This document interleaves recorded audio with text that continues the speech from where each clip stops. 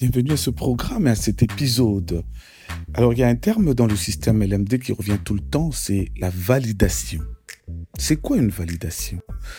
En fait, c'est une certification qu'une entité a été acquise avec ou sans accumulation des crédits. C'est tout simplement ça. Ça veut dire une validation, c'est une certification qu'une entité a été acquise avec ou sans accumulation de crédits.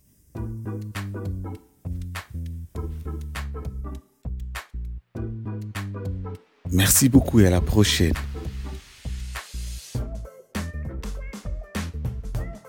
Comprendre le système LMD.